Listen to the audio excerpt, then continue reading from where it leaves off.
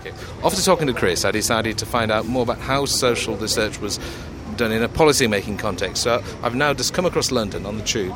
I'm at Old Street Station in Finsbury, East Central 1, and I'm just about to walk up to Shelter to talk to one of the members of the policy unit there, Lila Baker.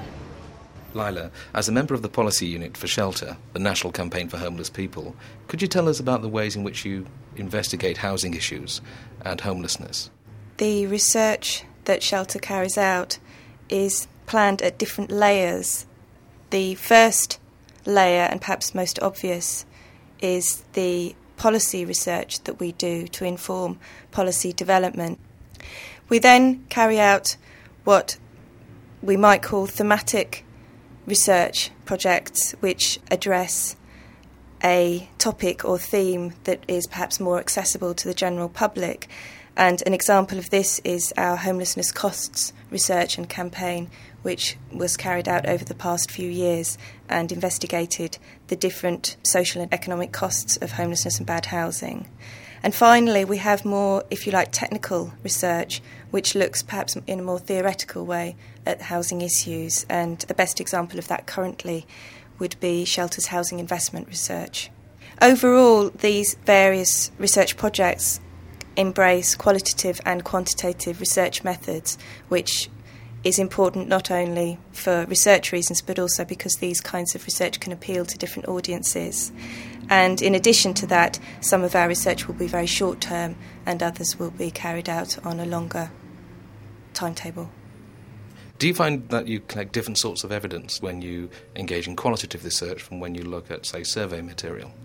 Qualitative research, certainly at Shelter, is very important in investigating the reasons behind homelessness and the real experience of homelessness and bad housing, and trying to develop a very thorough understanding of what it is to be homeless or poorly housed.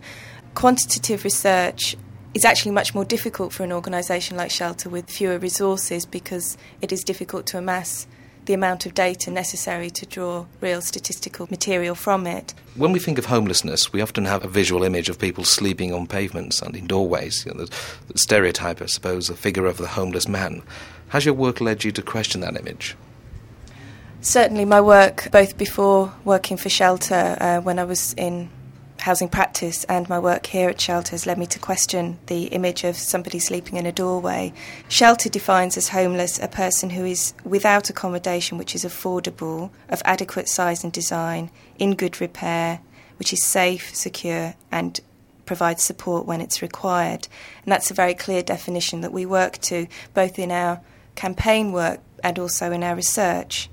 Shelter's research programme is intended to cover the whole of Shelter's definition of homelessness and bad housing, with the overall aim of increasing awareness and improving understanding of homelessness and bad housing issues. The best example I can give of perhaps a recent project which achieved that coverage in a simple and accessible way is a report called Divided Lives, which looked at households who are forced to live apart because they don't have suitable accommodation in which to live in altogether. And that research embraced a range of household types and also illustrated the full range of homelessness and housing problems that we're concerned with. Now, a great deal of your work involves building up a comprehensive profile of the background and characteristics of homeless people. Now, how do you collect this kind of evidence? What methods do you use? I think the main message is that in homelessness you have to be creative. Going to the most obvious source is not always the best way to find the information that you need, particularly when we're talking about households and people living on the margins of society. We have a project currently underway looking at the risks of home ownership, which is making use of the labour force survey. Not only is that good practice using existing data sets, it's also extremely valuable to Shelter, which has limited resources to obtain that breadth of numerical information. We did publish some research a couple of years ago called Go Home and Rest, which established a health profile of single homeless people using accident and emergency departments. Now that was a unique data set which we could never have achieved without working in partnership with the University College Hospital. It was an extraordinary opportunity for an organisation like us, and the information that came out of it was very, very valuable. Shelter does, as a charity, benefit from goodwill, and we do try to foster that as much as we can. Have you encountered any difficulties when trying to find out about the lives of homeless people? Homelessness is a very difficult experience, an unpleasant experience for many people, and for some it can be traumatic.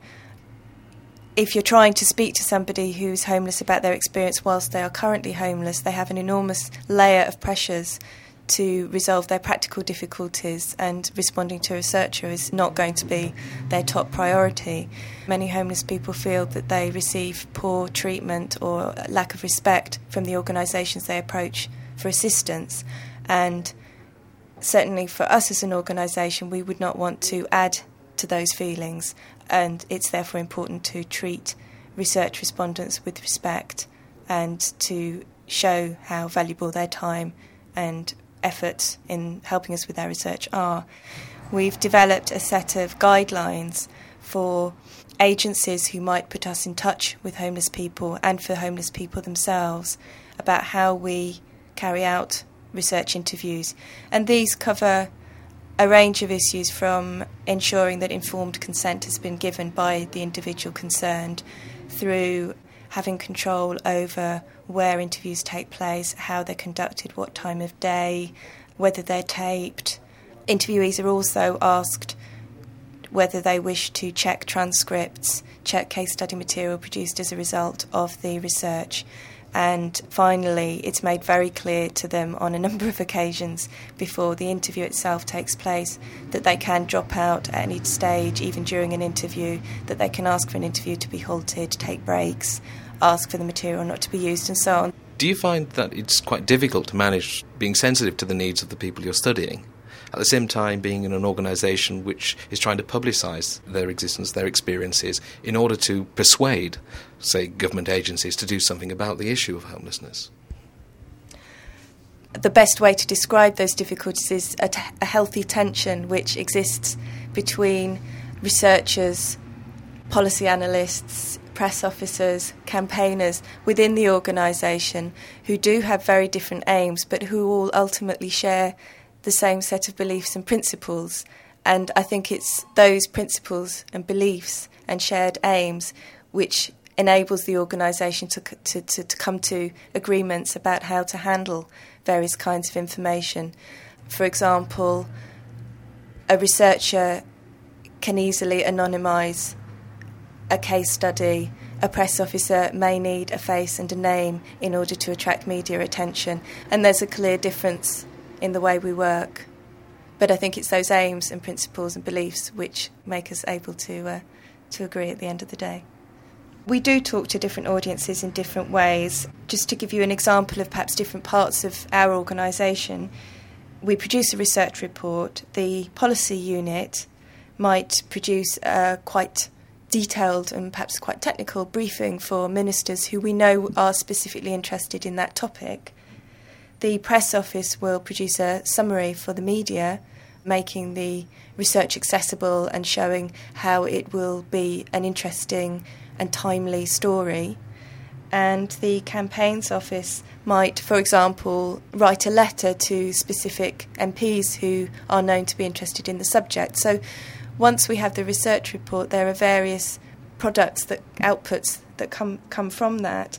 Do you find that the way that you've done your work actually changes once it's put in the newspapers? It's essential that the messages from the research are delivered in, if you like, bite-sized chunks.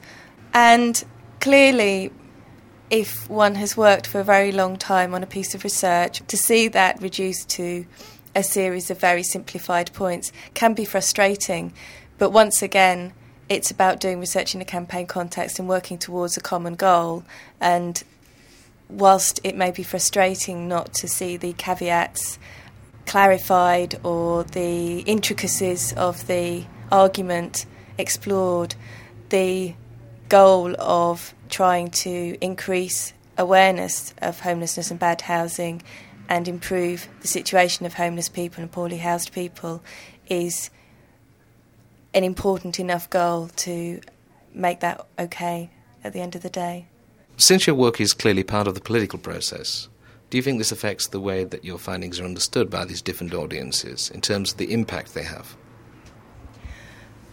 I think to a certain extent that's a question about how shelter is perceived. Certainly speaking as a member of staff within shelter, I would say that we have projects which are carried out for the specific intention of raising public awareness of homelessness and bad housing, and that's all they're there to do. And we try to keep our research programme very separate from those exercises so that the research programme fairly examines both sides of the argument and tries to come out with a balanced and moderate conclusion.